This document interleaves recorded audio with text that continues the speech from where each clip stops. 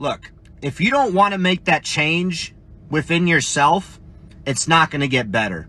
This might not apply to everybody, but if you feel like you're rock bottom, okay, and you're hoping for a better day, but you literally are doing the same thing over and over again, expecting different results, that's a definition of insanity. You are provided with a choice every day. You are provided with multiple choices throughout the entire day. Take that choice, make that change. You've identified a problem. You're saying you're rock bottom. Got it. You're there now. There's only one way, and it's up. So change your mindset. Use that choice and go a freaking different direction. Love y'all. Faceman VTT out. Day 3 of retirement. As an infantryman, I was asked if I could clean the sink. So let's look at this. Definitely some kind of grime on there. And I open up the cabinet. What do I use? Nothing comes to mind. Like my experience is my skill set. Nothing. Wait a minute. Everyone knows this is how you clean everything. Infantry, retired. You can just take it. Would you like a military discount? Do you offer one? Honestly, cap of the day. Please. Thank you. CC's Pizza is the county fair of restaurants. You go in there, you look around, you feel a little bit better about yourself, then you realize that you're in there too. Tell me I'm wrong. Well, let's be honest. You know, not everybody's made for this life. It's scary. You know, you gotta jump out of a plane while it's moving. That's not natural. It's high, it's fucking wet outside sometimes. It's snowy, it's hot, it's dry, it's shitty. Who the fuck would want to be airborne? Best job I ever had.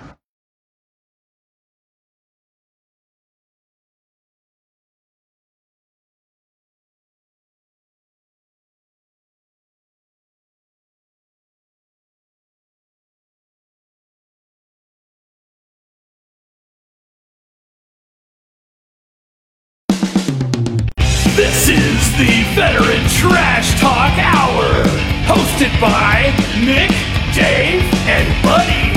Real warriors making fun of other real warriors. Try to not get triggered.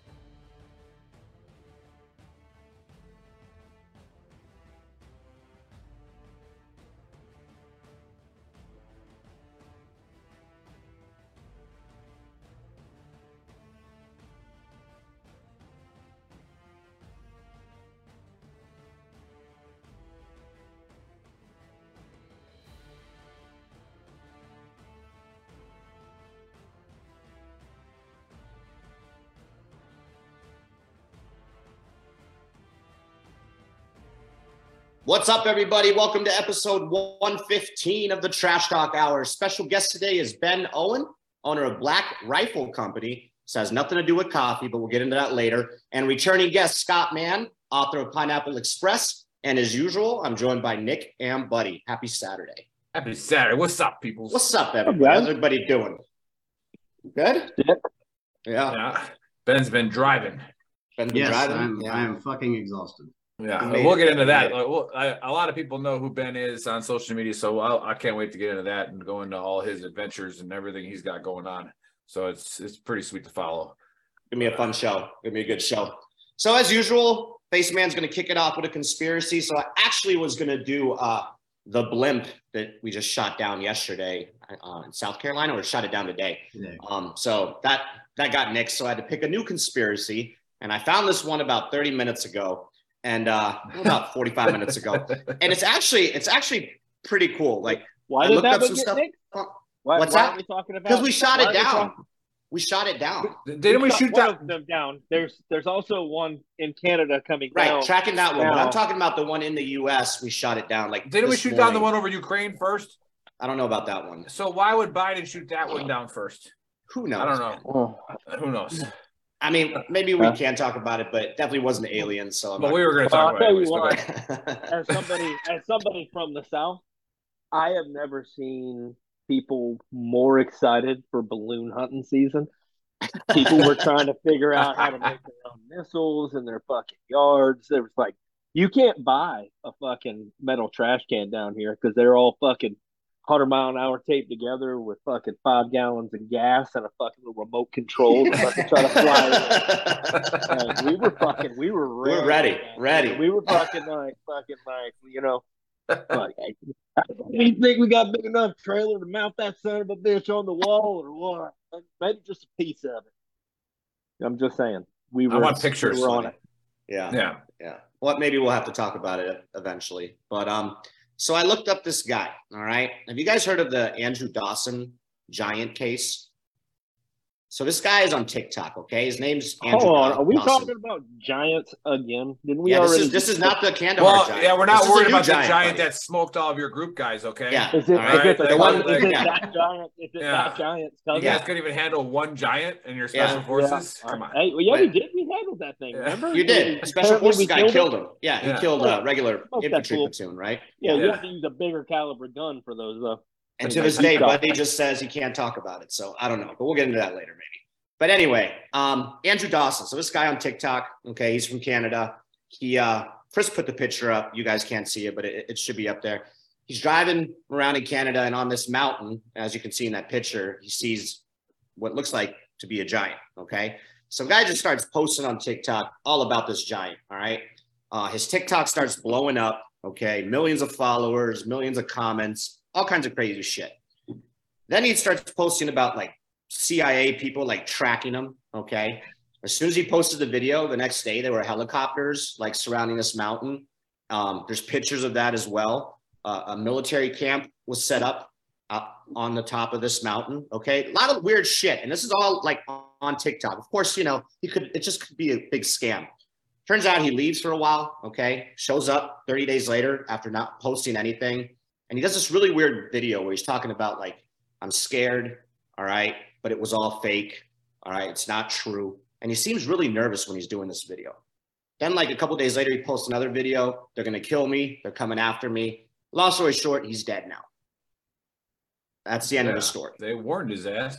So if you go onto his actual, if you just hashtag his name on TikTok or search him, there's literally videos of like black cars that are like in front of his house, you know, like scoping him out. You know, he tried to go to the mountain at night and it was apparently closed. And there was supposed to be some CIA agents that told him he can't go up the mountain. Just a bunch of weird shit.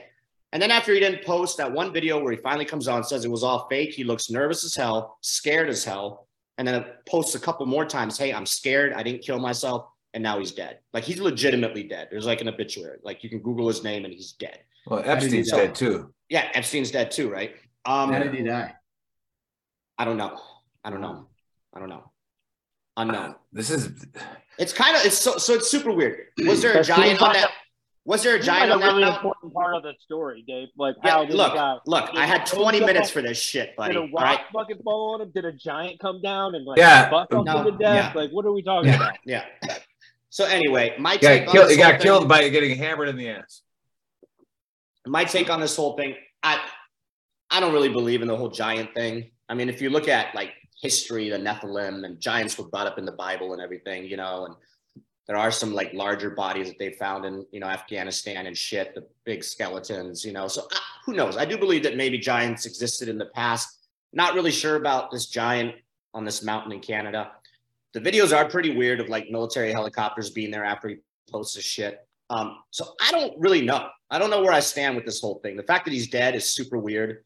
I did watch his video where he's like visibly nervous, like and stressed out, saying it was all fake. Like somebody told him, hey, you need to say that it was fake. And now he's dead. So I don't know. I don't know where I'm at. I don't believe really in the giant thing, but something fishy going on. Maybe, okay. He did this and it was a scam. And then like maybe he just got stressed out over social media with like how many people were sending him messages and stuff, and maybe he like killed himself. I don't know.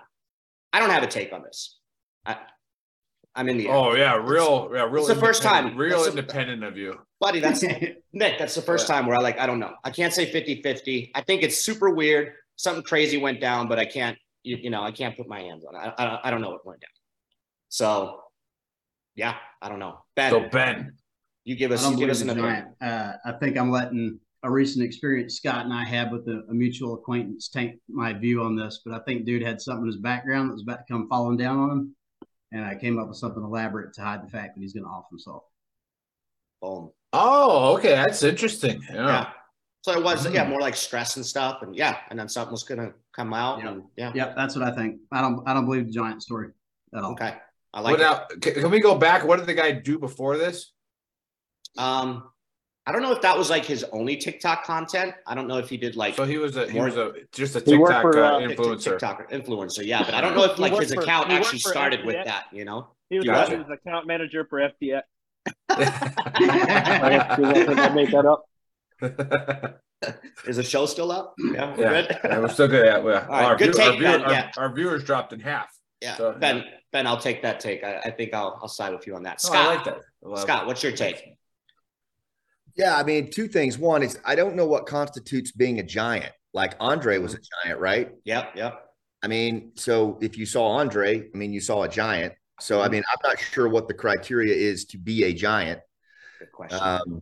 So, I'm trying to get my head around that one. But regardless, I tend to agree with what Ben said. It sounds to me like a narrative was created to bring more attention to someone, checking out of this world, which seems really sad to me, but it seems like that would be where I would put my bet.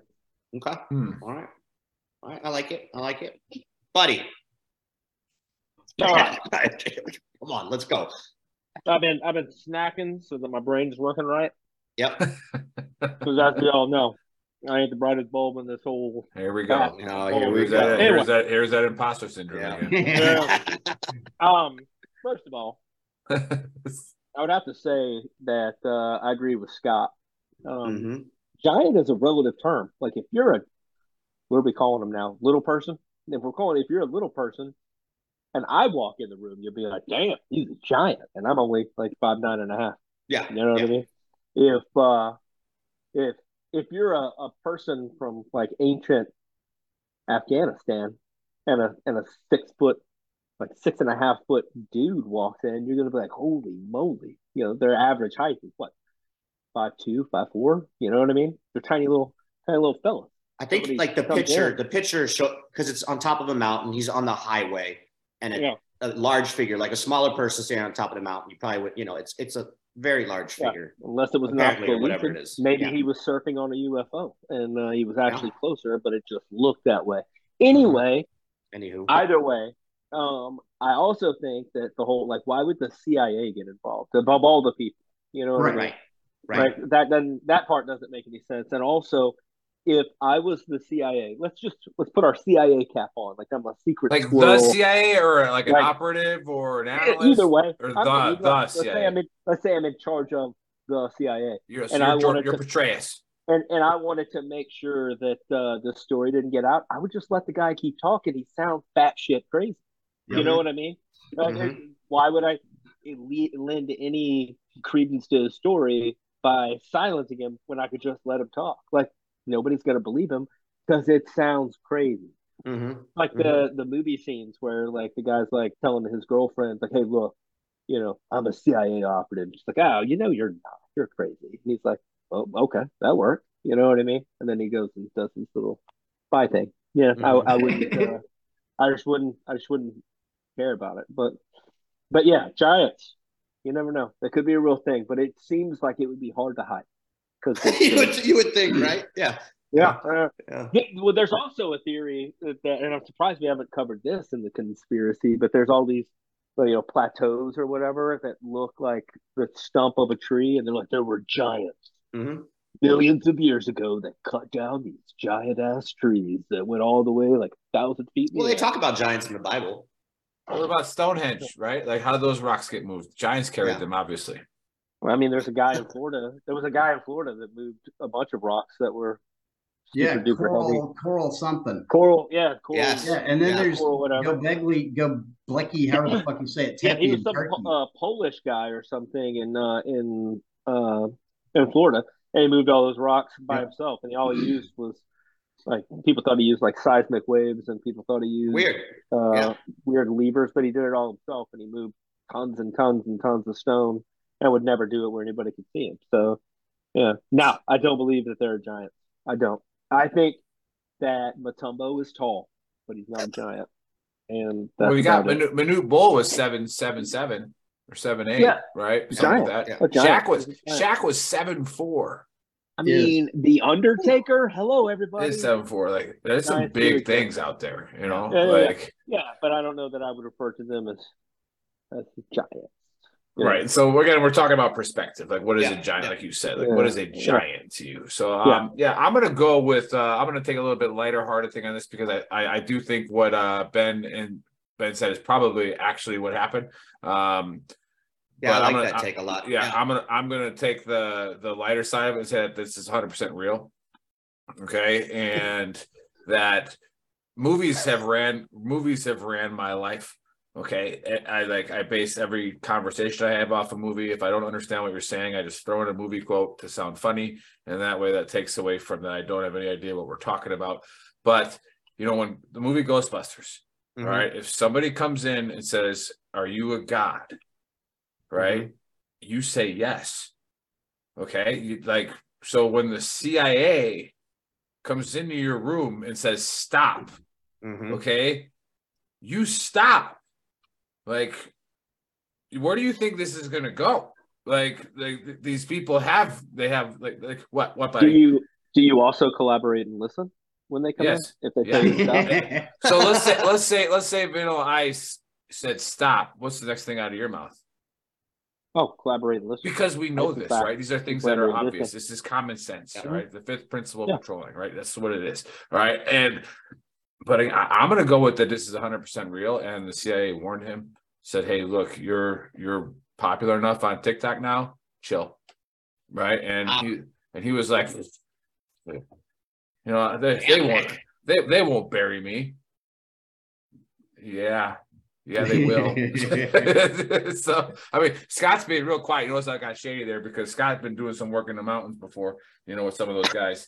So he's like, not me. The CIA has gotten rid of popular presidents. Like, it's gotten rid of a lot of people that ran whole countries. Yes. I don't think they're going to come after TikTok people. Come on. Yeah, a little history lesson. Everybody likes those.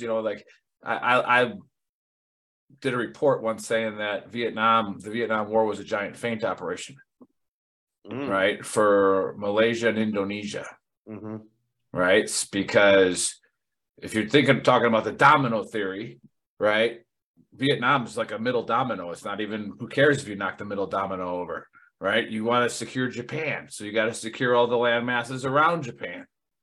Right? The only thing I would throw out at that, man, I would there's a time when I would buy that shit, but like now after seeing the way we left Afghanistan, I'm fairly convinced we're just not that fucking smart. Exactly. I agree with that 1,000%. And I think CT in America is dead now too. Yeah. Sadly, I hate to say that. What I would say is the CIA wanted to set up their puppet governments while we were on black hit lists in Malaysia and Indonesia during the 60s and 70s, and nobody was paying any fucking attention, right? Because the news was all in Vietnam, right? Now, but I Scott, that's like I said, this is I would tend to agree with you that a lot of people give the government way too much credit. Like you think they're fucking smart enough to know that? Now when you do study history, there are think tanker guys that I'm sure Scott's met a few of them. I have yet to meet any of them at that higher level, but that there are think tank guys that have been around every administration, no matter what, for 40 years. And those are the guys that are sitting in a corner of a room that when somebody has a question, they turn around and he goes, "I'll tell you later." It's not. I don't think it's the fact that our government's not that smart. I think it's the fact that if you get 3 people in a room, even think tankers, you get 3 people in a room that are high enough up in the government, they can't agree on fucking whether water hydrates you. Like they can't agree on shit. Well, you look at the OSS agent for an entire conspiracy, and the then keep OSS it quiet. agent that advised Kennedy on Vietnam. You know, Kennedy asked, "How many troops would I need in Vietnam right now?" And the OSS agent said 575,000. And he goes, "What?" And he goes, "Yeah, right now." He goes, "You would need that in the South right now." And he's like, "But what do you mean the South?" He's like, "It's certain she's already there." He's like, and then he's like, he literally said, "You're fucking nuts," because he's like, "There's no way I'm gonna be able to get Congress to authorize anything like near that without an act of war." You know, but then the government was smart enough to find a way to get that amount of troops in there. It just took a couple of years, but you raise a good point there. In absence of political will, we're not getting anything done in the U.S. And I think that's probably what happened in Afghanistan. Which brings us back to the giant. If there's no political will to kill a guy that's outing a giant, it's not going to happen. Yeah. Right. For sure. Yeah. All right. Anyhow. Well, I was going to do an extensive Book of Earl today. All right. Which you I know said you were going to do a short one. I said I was. You promised us a short one. Right. Was English, buddy. All right. And I I know it really upsets Buddy and Dave that I'm not going to talk for an hour. But but anyways, my Book of Earl, all right, stems from the actual Book of Earl, which I think it was like chapter 6, verse 40. Don't really remember. But it was embrace judgment. Okay, embrace judgment, don't fear it. And the point of that is if somebody's judging you, all right, it's still ultimately up to you whether or not you give a shit.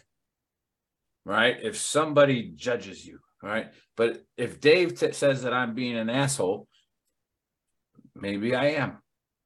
All right. And then maybe I should take a step back and look at it, embrace that judgment. All right. And this kind of had me thinking for a week after I wrote that. And I've started to notice a lot more, just starting to stick out of like the victim mentality. All right. And what got me inspired about this was Ben's post about raising good men, and we put that as one of the cover things for the event. And then I had another wise person tell me that when it comes to like equal opportunity, the victim mentality gives them power. Oh yeah. You know, and I'm sitting there and I'm thinking that's interesting, and because when you look at an actual victim of something. All right, if you're an actual victim of something horrendous, right, your power has been taken from you. All right.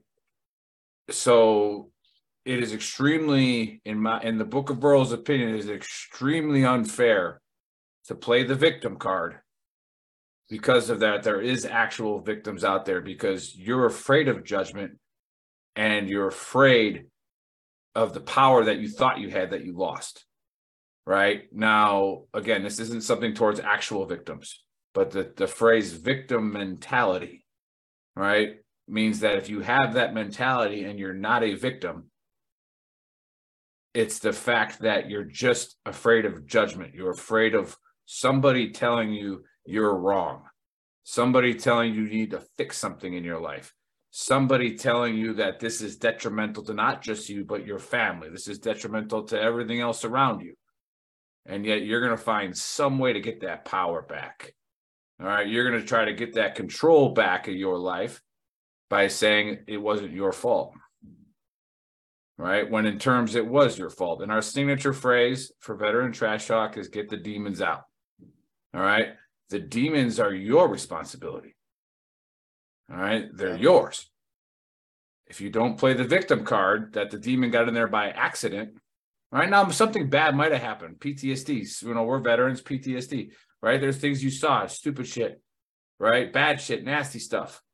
Okay? Those are real things. Those are traumatic. The way you handle those, that PTSD, that's you.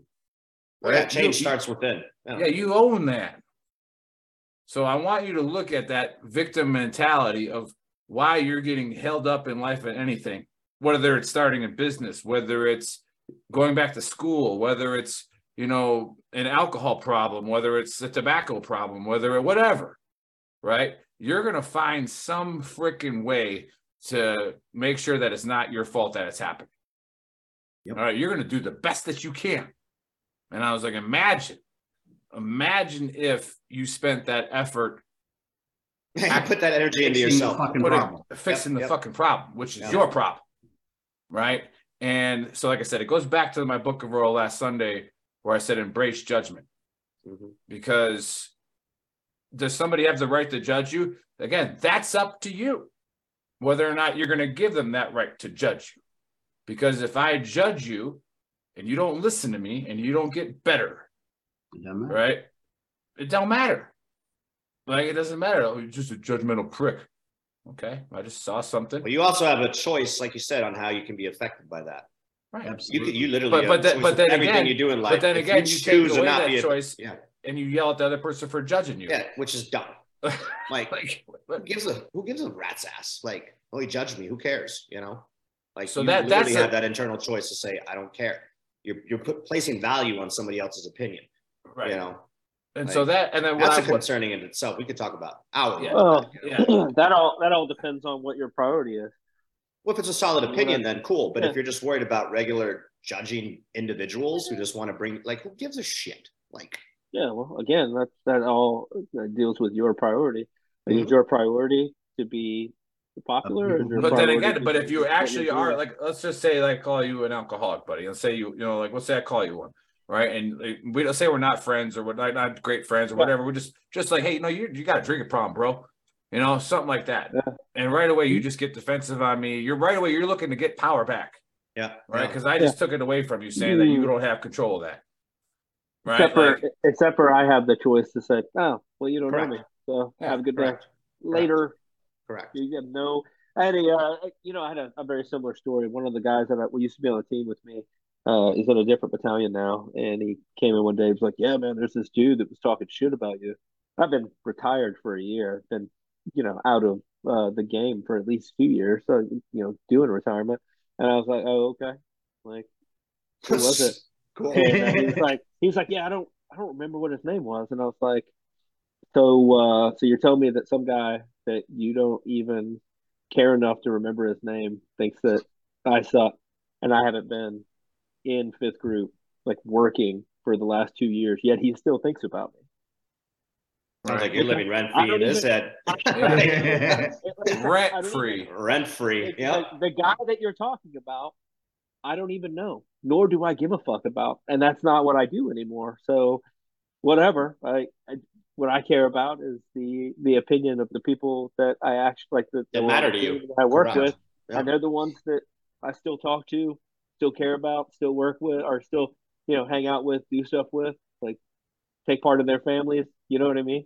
Like, you have to, it's all, exactly what you're saying is right. It's all, being a victim may entitle you to a little bit of compassion from people as you're trying 100%. To rebuild or fix what you're doing. But that's it. It doesn't entitle you to the rest of your life. And, being a victim is one thing. Maintaining your victim status is a completely different thing. Like, it's harder to maintain that status than it is to get yourself up and fucking move on. Like, it falls into, like, who you surround yourself with as well. Yeah. If you're a fucking victim and you're surrounding yourself with a bunch of other people in the same boat. Enable that. There are people that enable that behavior and make it profitable almost to be a victim. And before I turn it over to Scott, did you guys see that video of that girl in Florida getting the shit kicked out of her on the bus by the teenage male? Don't watch it. It's super disturbing. Okay. But, like, it reminded me, like, as I was thinking about it this week, where a 9-year-old girl got beat up by a teenage boy on a bus viciously. Nobody did anything? No, everybody jumped in. And it's obviously a bullying thing, and watch it for yourself if you want, but it's obviously a racial thing too. Okay. Now, right away, this is when I started getting upset when I was reading, because you go read the comments, right? Don't ever do that. Yeah, you go read the comments. That's the first thing I do. Right. No, but you see. I don't have the emotional capacity. Right. So you start seeing. Earl is the one getting upset about comments when he's the biggest troll in the entire I am world. a Facebook terrorist, all right? But anyways, when you start seeing people finding certain ways to justify what this man was doing to this 9-year-old girl, right? And it's like you're just reading some of the pulse of some areas of America where it's like they're literally trying to make the assaultant a victim of some form. Is why he was doing that. And it's like, that is exactly the wrong answer. Exactly. Correct. And I got it, because we have Monica's on the show watching, and I made a joke earlier as a Facebook terrorist on one of the posts about, the woman veteran, and it's like, it's almost impossible to like try to help people or try to do the right thing, help yourself, when all you have to find some reason to be sad for yourself. Yeah. And it's like, no, like that sucks that happened to you, but fuck it. Like, and that's why we built, and I'm not talking about really bad things. I'm talking about like, somebody just insulting you. Like, what who cares? Imagine waking up in the morning and that being your thing is to get on TikTok or Facebook just or whatever. Just to get upset. Just to like. Oh, there's a huge segment of society that they live. Much of a rise you can get out of somebody from because there's no real, like, nobody's gonna show up at your house and punch you around. Yeah. Well, that's the thing is, so like raising good men is like Ben was saying. Like, so I'll turn it over to Skyler 1 second. The things that I pray for, right? I pray to God that would never happen to one of my daughters, and not so that they wouldn't get beat up, but it's because I would kill everybody. Yeah. Everybody. Right. Yeah. And it's like, and if you don't have men like that would stand up for the weaker people, right? That's where you lose a society in some aspects, not all of society. You lose a society if you don't have strong men. And here's something for you women. Guess what most strong men already think about women? All right. They already think that they're the strongest, most valuable thing on the freaking planet. All right. 100%. The most valuable and strongest thing. Right. Like, and that'll bother some people. That's sexist. No, it's not. Literally, like, we think that you're the greatest freaking thing ever. Absolutely. Right? Don't go Andrew Tate on me right now, Nick. Yeah, ever. Ever. Okay. Yeah. So it's like you lose that. If you want to take that feeling away from the men who actually will fight, all right, that's gonna be a bad thing. But anyways, somebody once said that the worst thing you can do, and that analogy of the wolves and the sheepdogs and the sheep, it's kind of old and cliche, but the worst thing that you can do using that analogy is to make the sheepdogs despise the sheep, because then they just let the wolves do whatever they want because they can't win anyway. Mm-hmm. Yeah, they're not going to get anything from helping the sheep. Right. Yeah. They're just going to get butt fucked, and then they become fucking just as bad as the wolf. It's not worse. Right. Mm-hmm. All right. Okay. So that was the Book of Earl. All right. Just again, it's embrace judgment, and if you have the ability to help, you should help. Right. Mm-hmm. Like it's that simple, and you'll find every reason not to help because you're selfish, just like I am, just like Dave is, just like Ben's been. We'll find any way not to freaking do it. Okay. But yeah, exactly. So, hey, Scott is with us. He was on the show a few weeks ago promoting his last man out. All right. And if you watch the show, it was a phenomenal show. We had a lot of good feedback on it. And they've already done a show in DC and they've done a show in Chicago. I think Ben went there for that one. Where's your next stop? We're locking it down now, Nick, but it looks like it'll be Dallas/Arlington is going to be the next. I might have to come to that one. So for sure. Phoenix is coming up still, right? Yeah. Phoenix is coming up in June. And then we're going to try to get to that. We're really trying to get to Bragg in May. Walk Center Universe. All right, April. Liberty, guys. Fob Liberty. Fort Liberty. So, we could, Fort Liberty. I'm going to call it Bragg. I'm going to call it Bragg even harder now. Referring to it as Bragg is problematic speech. So you need to calm that down. But Scott, tell us how the play's going, and then for those that are watching and haven't seen it, which I'm sure most of them have because we've been taking the shit out of it. But tell us how it's going and like what you've learned from it so far, and what's the next steps. Yeah, thanks, man. I'll make this quick because I want to, just like you guys, I can't wait to hear Ben, because that's just so much comes from that guy when he talks, man. But Ben and I have kind of been on this journey together in a lot of different ways. And I just was thinking about the embrace judgment thing, and it kind of pivots right into Last Out, which is, I don't know if you guys ever read any Stephen Pressfield, author of Gates of Fire and War of Art. He's a pretty cool dude. And one of the things that he talks about, you know, and I think it pertains to veterans as we move into that next phase of our life, coming out of service, is, you know, embracing judgment, but within the context of what you know to be true. Right. For me, like, I don't mind at all someone giving me judgment or even criticism, but I have to have the agency in my life to evaluate it within the context of my own journey and know the journey I'm on. Now that's just me. And so, for example, when my oldest son told me he was going to join the Army a few years ago, 6-7 years ago, and he wanted to go infantry and then SF, you know, it hit me really hard, man. It hit me differently than I thought it would, because of the fact that we had already in Afghanistan started moving away from our partners and the villagers that we had worked with so closely. And many of the elders that I personally recruited had been killed. And I'm thinking, okay, my son is going to go fight a war that I didn't finish. And there's something inherently wrong with that to me, like as a father. Oh, that's to look at it that way. Yeah. Yeah. And that's just how it hit me, you know? And so that actually was the impetus for writing the play Last Out, because it kept coming up to me and I was already doing storytelling and speaking at the time, but it kept coming up to me as like all the movies, all the books are all about the first in, the door kickers, which is great. Cool. But we never hear about the last out, right? We never hear about the guys that go day after day, month after month, year after year. They just keep going back, the last out, you know, and I wanted to tell that story. We never hear the story about the NCOs, the team sergeants that like carry those rucksacks, those platoon sergeants, those first sergeants. And I just felt kind of led to do that. And rather than pursue kind of the, you know, victimhood, nobody understands veterans, whatever, I just started writing and moving the pen. And for me, that became therapy. And then ultimately it became a story about 3 team sergeants that I had that didn't make it home. And they became a composite character named Master Sergeant Danny Patton. And Danny is mortally wounded in the very first scene. And he is trying to ascend to the warrior resting place of Valhalla, but he's holding on to something and he can't let go.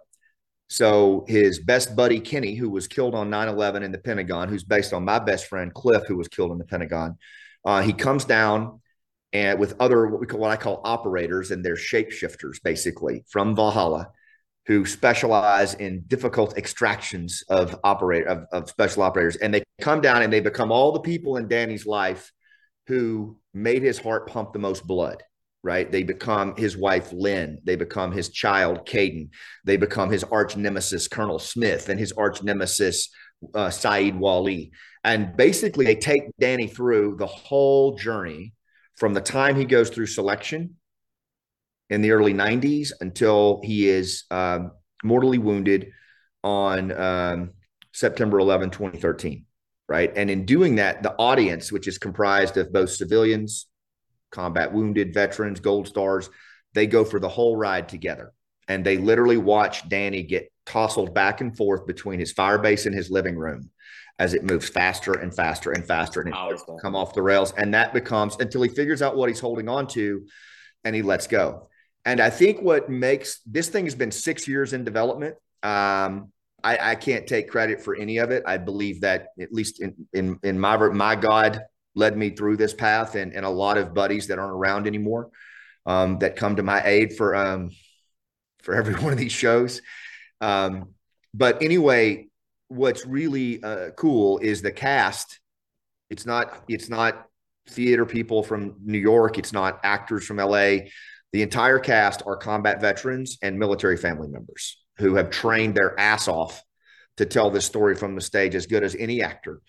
And that's what they do. And that's what we do. I play also to complete my midlife crisis. I learned how to act at age 50 and I play Danny Patton. And so, yeah, man, we've been touring the country. The thing I'll end on is we live in some extraordinary times, as you guys have alluded to.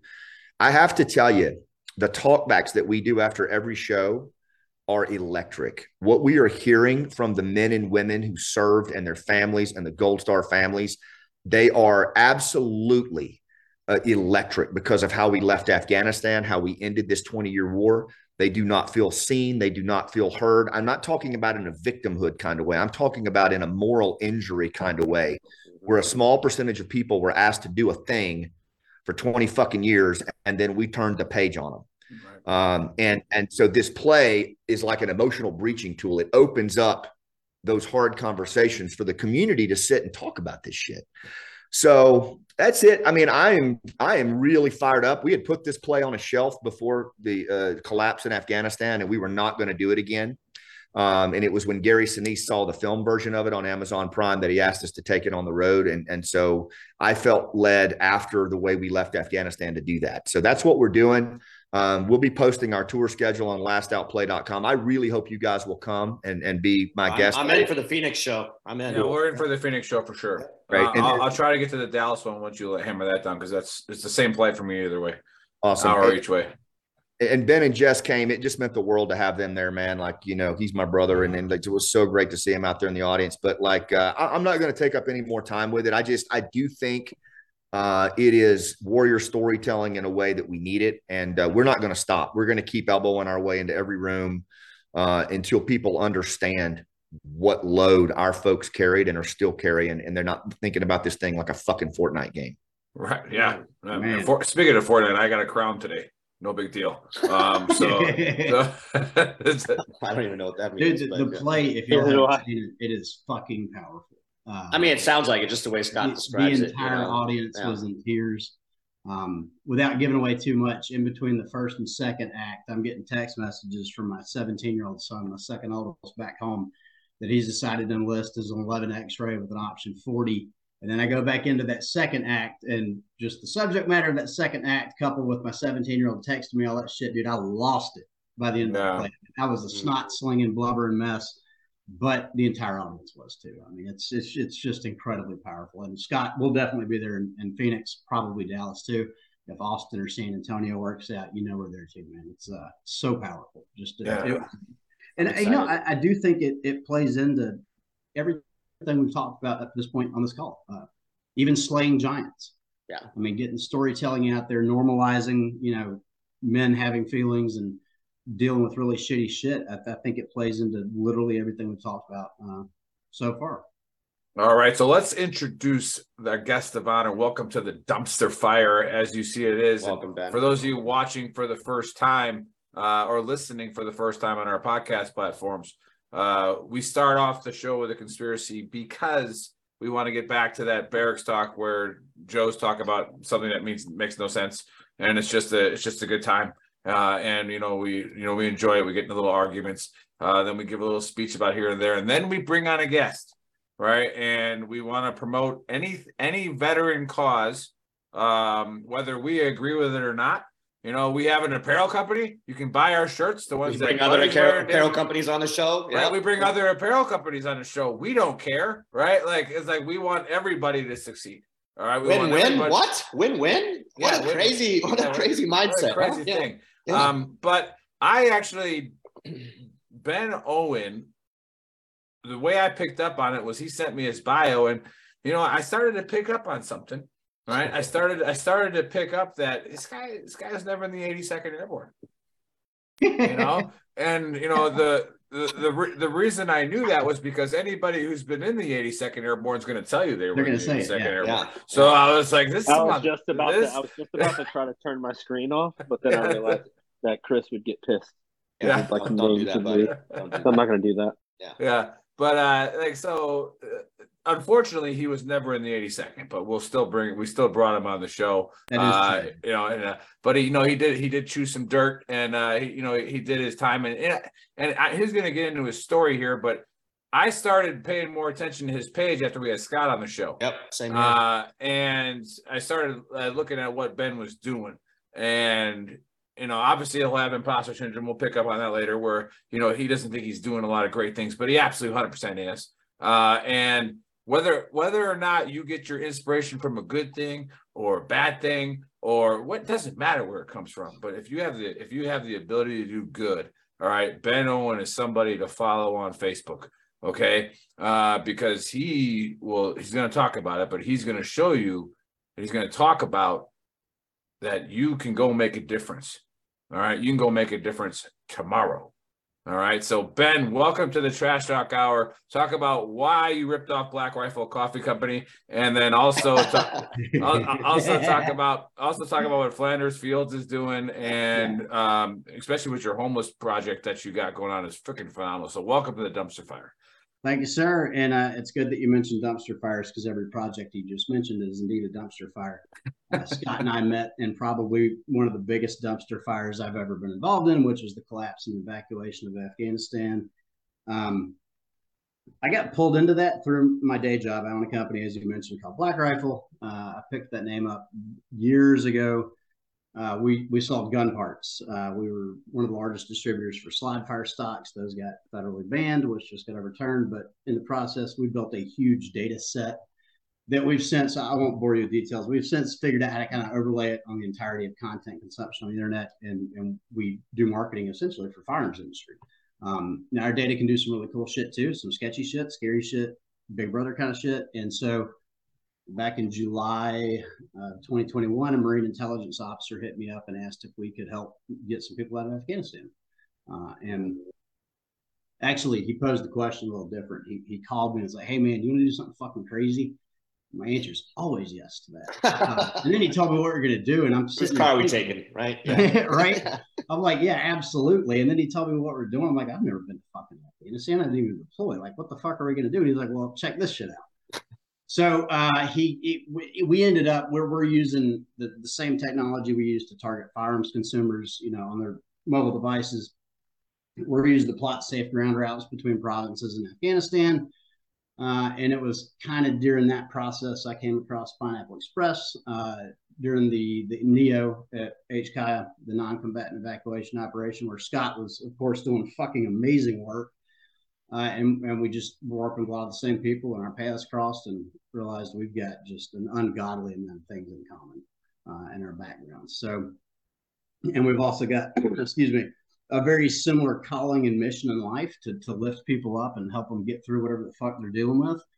A few months before the collapse of Afghanistan started, my wife and I for a long time have been helping homeless and addicted vets get back on their feet, get into treatment, because I used to be homeless and heroin addicted, and my wife was too.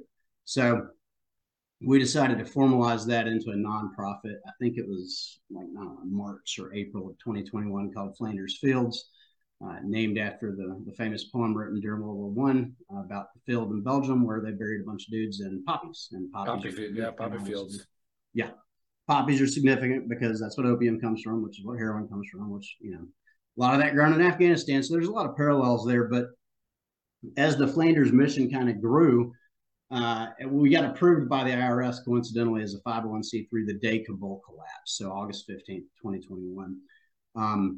Me being as naive as I was at the time, and Scott probably was too, he'll chime in on this. I thought the evac's going to be over in a matter of weeks. How bad could this get? I don't think I slept much at all during August because we were all, on phones nonstop trying to move people to the airport, get them into safe houses and all that shit. So again, this is through my day job. All that shit. That's great. Yeah. It was, yeah. We could sit here and talk like no shit for a week straight, just about a day in my life back then.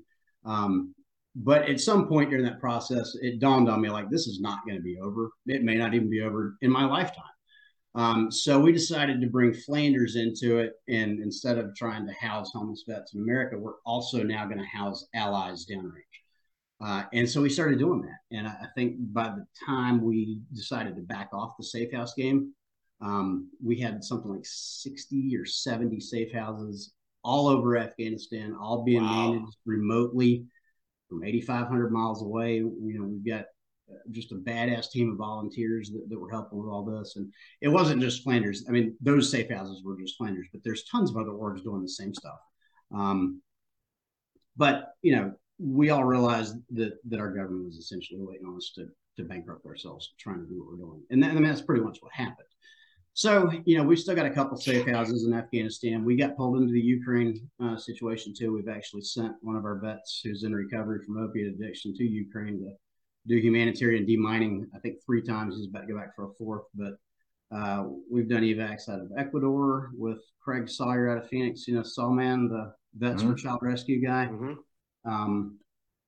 We've done a whole bunch of crazy shit. We did some stuff in Mexico. But anyway, we're trying to bring the Flanders mission completely and totally back.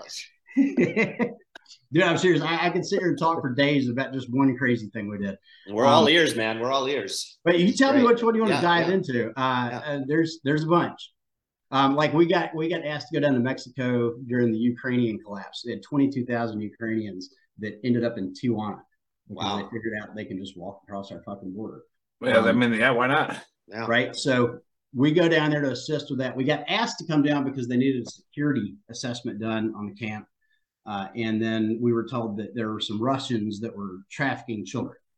And so we went down there under that pretense, and in the back of our minds the whole time, you know, we're thinking, me and Duke, we're going to get our Afghans to Tijuana and then get them to America. We ended up getting there and realized like the thing's running like a well-oiled machine. We didn't even need to be there. The 2 Russians were actually really fucking good people, and I still talk to both of them today. Like everything was great.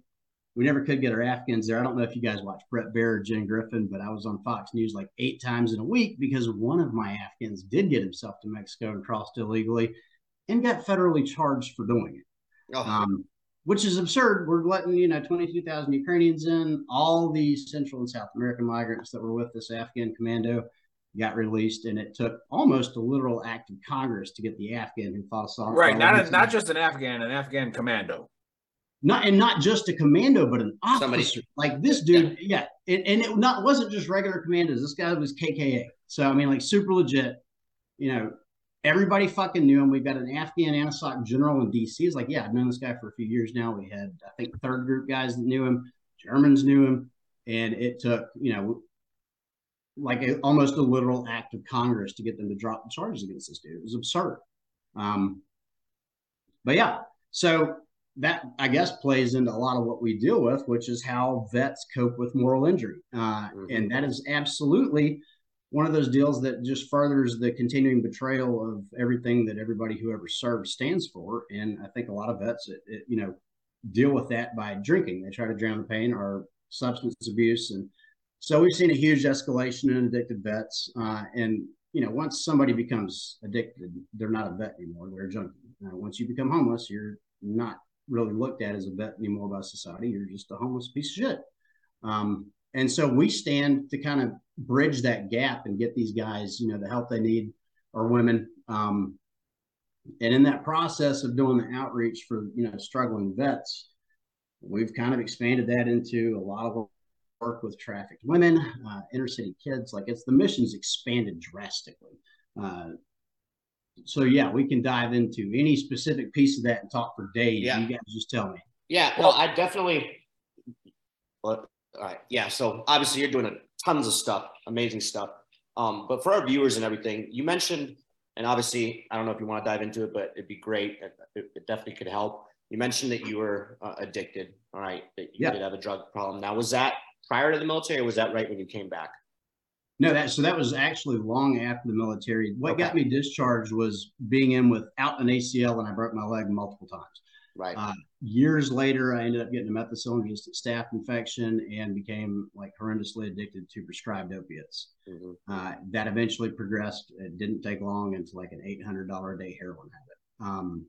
Yeah. And can you hit on that a little bit? Like, you know, just being, I mean, that's pretty much rock bottom. Probably it's there. But I went way further down than that. Yeah. I mean, you know, as much of it as you want to elaborate on, you know, these types of stories are, you know, I love these types of stories. They're powerful. Yeah, they're powerful. Yeah. So and then talk about, you know, where the switch happened in your head, where you're like, all right, this is it. You know, now I got to do something, which is obviously brought to you where you're at right now. You know, it was a ladder that you climbed. So yeah. You know, I had at the time back in 2012 when things started taking a turn for the worse. I'd struggled with alcoholism like since I was a teenager. Been to treatment multiple times. I actually spent like 12 months locked up in my teens. But I went back to the alcohol, and then the staph infection happened for the third time, I think, and they were talking about potentially amputating my leg below the knee. And they had me on real high doses of narcotic painkillers, which I'd never had a problem with.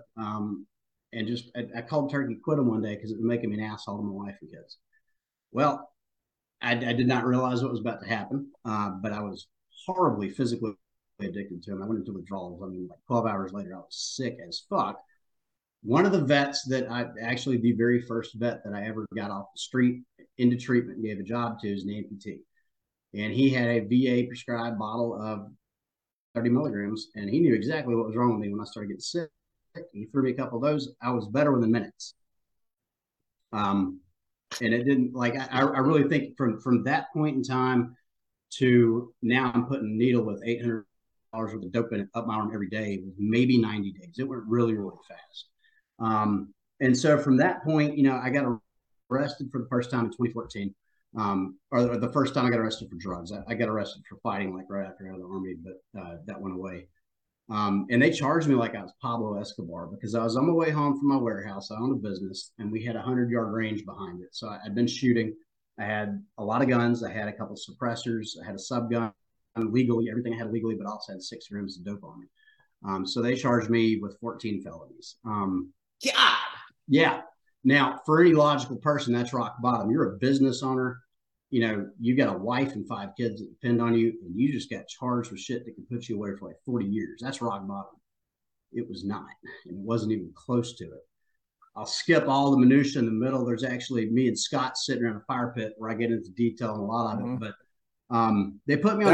That's on YouTube too, right? They can go see that. Yeah, it's on YouTube. Yeah. And I was just going to throw out real quick, if you guys get a chance to check that out, like anybody, like it, to just go along with what he's saying here to supplement. It's right. I'll post it later. We'll post it later for anybody that's watching. Yeah. Yeah, it's a solid piece. I mean, I opened up on that about a lot of stuff I don't think I've ever even said out loud to anybody other than my wife, my ex-wife. So, you know, I destroyed my marriage. They gave me drug court, where it's just where, you know, if you complete it, you get diversion, the charges are deleted. I fucked that right off. You know, ended up back in jail again. Long story short, I was able to get rid of all the felonies. Everything got pled down to misdemeanor. Did a little bit of time on that, got out and relapsed. You know, I mentioned we had Black Rifle. We were selling slide fire stocks. Well, when that dude in Vegas shot everybody with one of them, the credit card, the banking industry decided they were going to hold all of our money. So pretty much overnight, and I'd rebuilt my life at this point. I'd remarried, had one more kid, had fixed a relationship with my ex-wife. You know, the kids are with us more than her. But when that happened, man, you know, the switch flipped again, you know, went right back to alcohol. My wife, my current wife, final wife, we're not getting another one. You know, I met her in Narcotics Anonymous when I was on drug court. I don't recommend that, by the way. I got really lucky. Don't ever go meet somebody in Narcotics Anonymous, but it worked out good for me. We both relapsed. And I think from the day we relapsed until we lost literally everything, including our house and our vehicles and our kids, was, I mean, inside of a year probably. And the next thing I know, we're living in a $700 truck with stolen plates on the dope track in South Memphis with a 2-year-old. You know, there were multiple points in there where if I was a rational person, it would have been rock bottom after that arrest in 2014. You know, getting stabbed, getting shot at, getting kidnapped with my wife. You know, but it wouldn't ever click. And I didn't want to live that way. I just couldn't figure out how the fuck to stop. You know, I knew where Narcotics Anonymous was. I knew where AA was. I knew who to ask for help, but it wouldn't stick. Nothing would fucking work. And then one day, in May of 2019, I woke up in an empty lot in South Memphis covered in blood. A buddy of mine had just been murdered. And I had no idea how I got there or where I was, but I knew I was done. I knew I was fucking done. And I was. I picked up, I moved to Georgia. We rebuilt our life, and we were able to get back most everything we lost. You know, I've got a great relationship with my ex-wife. I was actually hanging out with her and her new husband last night. 3 of the 5 kids we have live with me and Jess here in Georgia. 2 of them still live in Memphis. We've got 2 more kids now. So that's 8 kids total. But yeah, it went down far and fast. And I like to think maybe I was worse than most people, but here's the takeaway. If there's anybody listening to this that is struggling with alcoholism, pill use, I mean, anything that you were using to fill that void inside you, you may not be as bad as I was yet, but I swear to God, if you live long enough, you'll get there if you don't change something. That's really right the impetus for Flanders is, I said I would have stopped 1,000 times if somebody had been there to show me how, to like walk me through it. I knew where the solution was, but I needed somebody to kind of push me to that. And that's what that or punch you to it, like somebody to throw you into it. Somebody like, hey, you're going. Yeah, and that's what we have to do with a lot, especially vets, because we're fucking stubborn. And most addicts are shockingly, or not shockingly, stubborn too. So then it ended up being quite the same with trafficked women. You see a lot of the same issues with them that you see with vets. A lot of complex trauma, PTS, moral injury, and then the addiction issues are just as common. So yeah, that's the 30,000-foot view of wow. Yeah, Monica in the chat says, "Brother, my hat is off to you. So glad you're here to tell your story." Yeah, Clifton mental health, Thanks, Clifton mental health warrior, who also was in the Pentagon when it got hit, said thanks for sharing your story. That's wild, man. So yeah, go ahead. And again, as now that we have a little bit like a microcosm of your background of what's happened, and I'm gonna be like a little bit of the devil's advocate to play into what I was talking about earlier, where there's always these haters everywhere, and they're always gonna be. You never gonna get rid of them, right? They're the ones that bring you down. Like you had the privilege, you had the chance. Other people didn't. You decided to do this. You decided to do that. Right. Well, yeah. Right, because once, and like Scott said, once I own it, and once I, when it comes into my perspective, once I own it, it really doesn't matter anymore, right? Because I did own it, right? Yeah. Like, and I need to go forward. So I know there's some people watching right now based off of just the thing that we put on the background about raising your men to be good fathers, right? So, and I know I saw it in some of the chats where people were like, "Man, I really need to watch this because I'm failing." Right. And it's like, and one of my friends wrote that, and that was weird because I hadn't talked to my friend in a while, and that picture reached him. Right. And he was like, "I'm watching this because, I think I'm not doing a good enough job." Well, I don't know what anybody else says. There's a lot of times where I fail. And here's a shameless plug. In our movie coming out on Amazon in 22, The Unforgotten Soldier, I got both my daughters tattooed on my arm. And I didn't seek therapy until after I yelled at one of them for no reason. For no reason. I absolutely lost it. Right. And I was like, does that make me a failure as a father? When you stop being a father is when you die. That's right. But then even after you die, you still were that kid's father. So talk about that a little bit, about that sign. And then also talk about how, there's people that have been worse than you, but there's people that I think they're a failure that haven't done as bad as shit as you. It's all perspective. What does that sign mean? It is a lot of perspective. And, it's funny that you bring up the haters and the naysayers in reference to that sign. So I made that sign at the request of the community in Uvalde, Texas. It might sound odd, but Uvalde reached out to us on the Black Rifle side, believe it or not, to respond after the shooting at Robb Elementary. So I worked 17 of those funerals. We brought Flanders guys down to kind of counsel some of the family members that lost children. My son, the one that just enlisted, went down there with us to work with the kids. He insisted he would not take no for an answer. And the big takeaway in that community was Salvador Ramos. They're going to be mad I even said his name because they don't want him to have a name anymore. He's just the shooter. But the shooter, he did that because he was not raised. He was raised by video games and TikTok. His mother was one of us, an addict, and unmanaged addiction. And so her son ended up being raised by her dad, who was not able to connect with this kid. The kid had no human connections when he did. Nobody taught him how to be a good man. There was nobody there for him to show him what it looks like to be a man. And so, they'd seen me make these, dumb little signs, inspirational signs that kind of go viral, and they asked me to make that one. And so I did. And it went fucking nuts on LinkedIn. I think it got shared something like 250,000 times. But one of the comments that we would see nonstop on this thing was people bashing me because everybody sees Black Rifle and they think I'm the coffee company, which some people associate with far right and some people associate them with grifters. I don't even know how to figure it, but it does. Or they would assume I'm a gun company, and they would be like, "How dare you make this sign? How can somebody that believes in guns raise good?" And I'm like, first of all, like, let's back this the fuck up, because you're trying to virtue signal against me about what just happened in Uvalde, Texas. I didn't see you in Uvalde, Texas, keeping media away from the funeral. I didn't. I was there. Were you? Second, like, what more accurate descriptor can we make of a good man than a protector, than a provider? So the whole trying to paint the gun as the problem in this situation, that was one of the most common pieces of hate we got. And a lot of it, I'm not going to bullshit, maybe want to delete the post because it pissed me off that bad. That's why I try to stay out of comments. I don't have the capacity or the time to get into it with people on those because, as you've already heard or as you've seen, like I'm going fucking 19 hours a day, 3 businesses, 2 nonprofits, 8 kids, and we're trying to save the world, by the way, over in Afghanistan and Ukraine. I don't have time to argue with people, but everybody wants to come with these stupid ass opinions and virtue signal all of the stuff, but they're not willing to lift a finger to actually do anything to make they're not going to put their skin in the game. Yeah, nobody wants to put skin in the game. And I think that's one of the biggest things I've learned from Scott and Travis Peterson, over the course of this evac is like, we can all make a big ass difference somewhere. You don't even have to have the experience to be able to do it. All you have to do is show up. So, to your buddy that said he feels like he's failing right now, did he show up today? Because if he showed up, he's not failed yet. I will tell you, and Scott will probably echo this, we fail more than anybody I've ever met.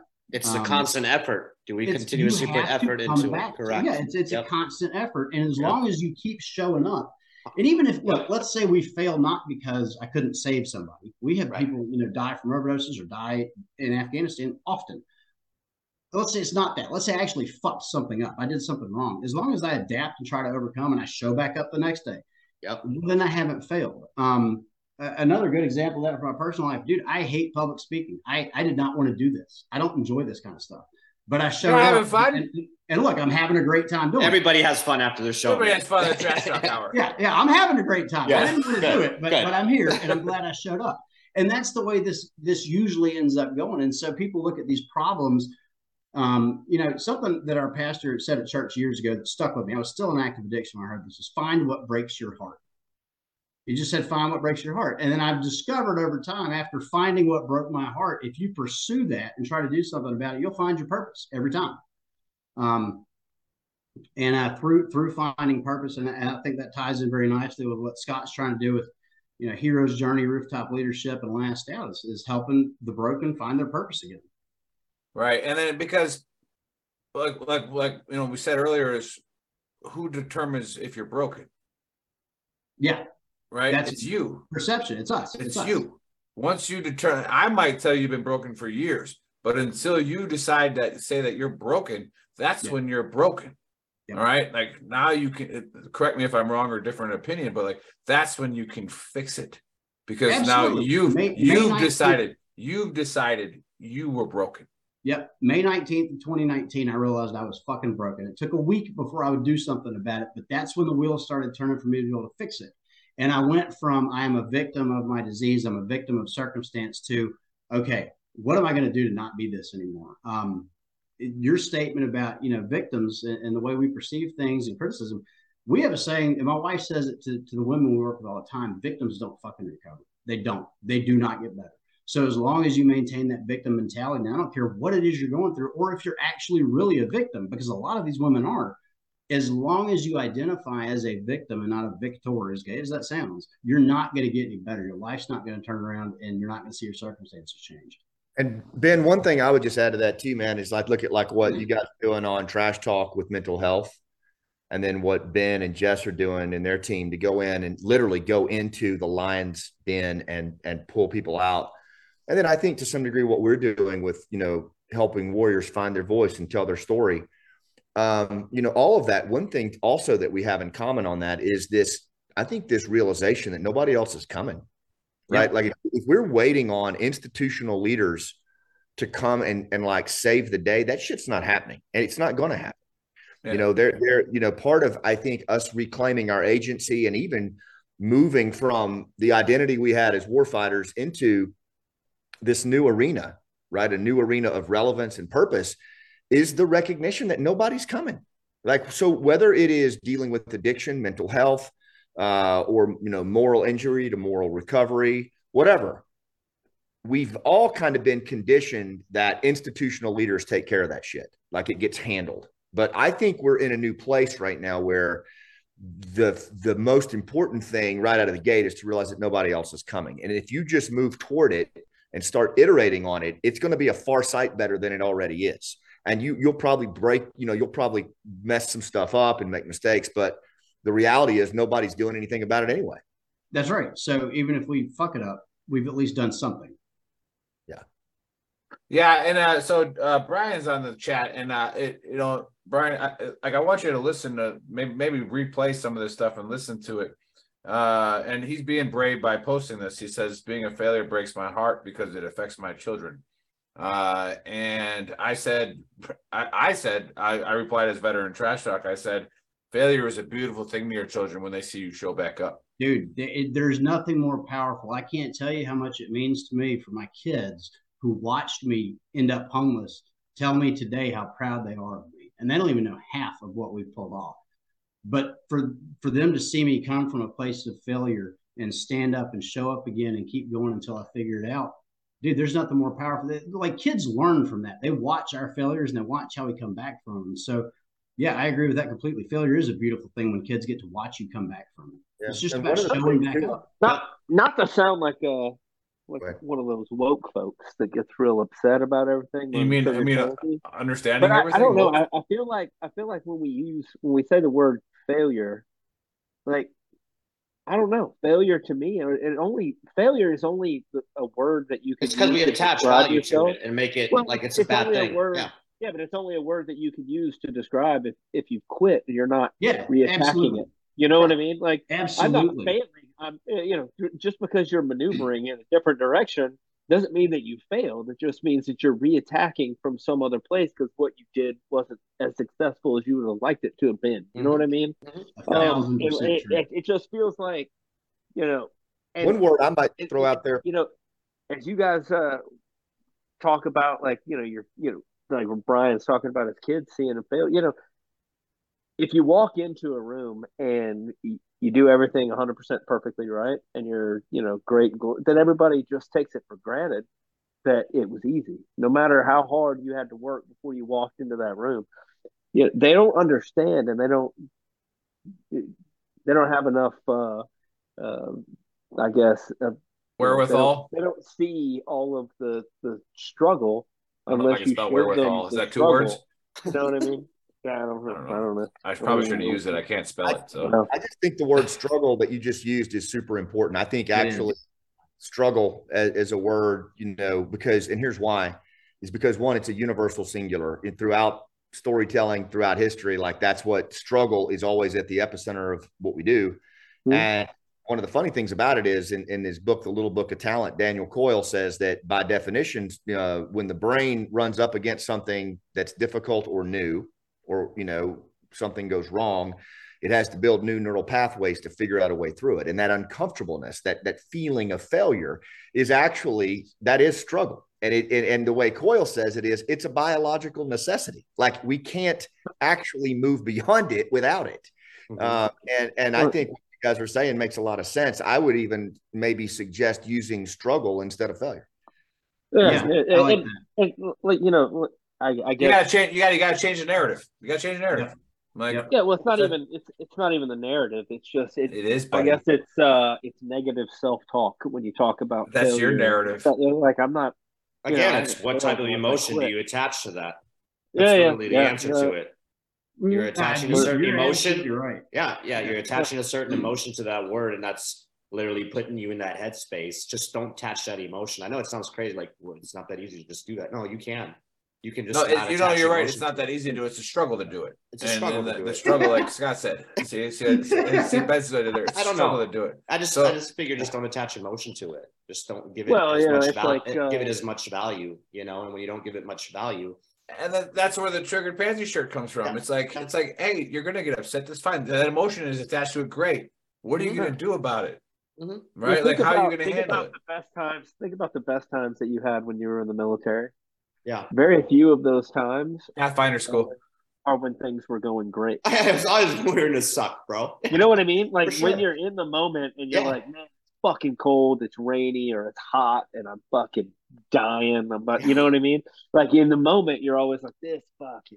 But then you got to tell yourself in that moment, man, in a couple of weeks, we're going to be laughing. But that's not even that. One, but when you get back together with your buddies, or you're on like a call like this, and then you go back and talk about stuff, it's those shitty times are the ones that you think back, and they're the most like, you're like, man, that was fucking awesome. Like it was fucking, we were fucking. Remember that time when fucking Jimmy got his fucking dick got frozen to that fucking 240? That was funny, right? Remember?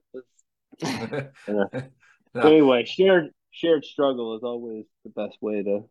Oh, you can't create a stronger bond than to share. No. There's no way.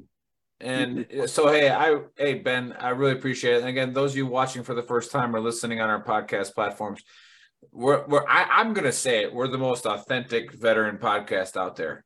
All right. We all have our DD214s, and it's not Dave yet, but like he's getting there. June 1st. But we could all brag about our records. I'm in Skillbridge, man. I'm in Skillbridge. Yeah, we could all brag about our records. All right, Buddy will win, so we don't brag too much about that because he's got every school and every tab and every badge. You know, it's like I think he wasn't ever a drill sergeant, but I think they just gave him one anyways. But just because he has everything else. Just because he has everything else, they're like, fuck it, you're an honorary drill sergeant. We're not a big fan. So I mean, here's your instructor badge too. Yeah.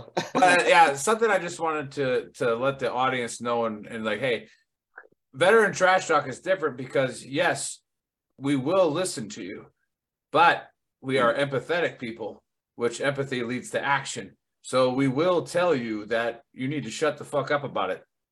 All right, or you need to you got it, or not whatever the phrase is. Hey.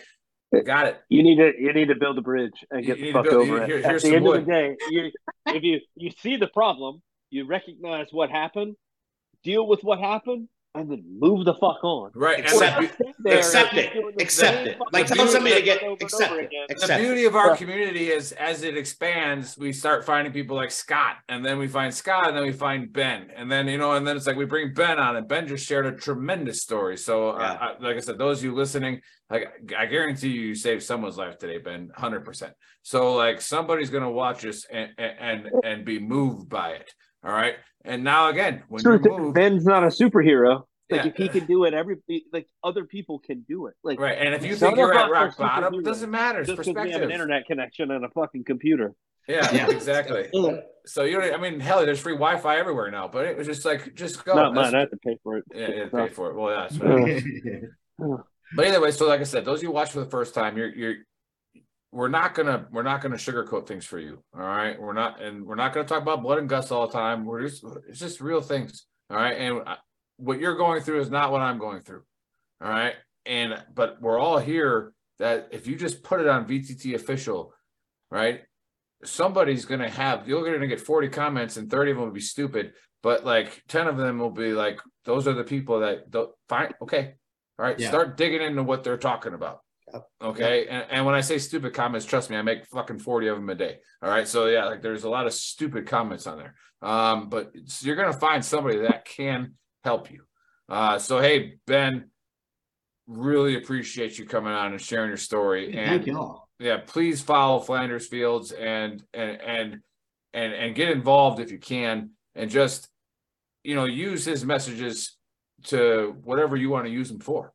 Because when I look at Ben's signs, some of them make a lot of sense to me. Some of them are like, yeah, no shit, right? And then, it's like it's reaching somebody. So never be afraid to put yourself out there, because your circle might be like, yeah, no shit, but like somebody outside of it might get into your circle.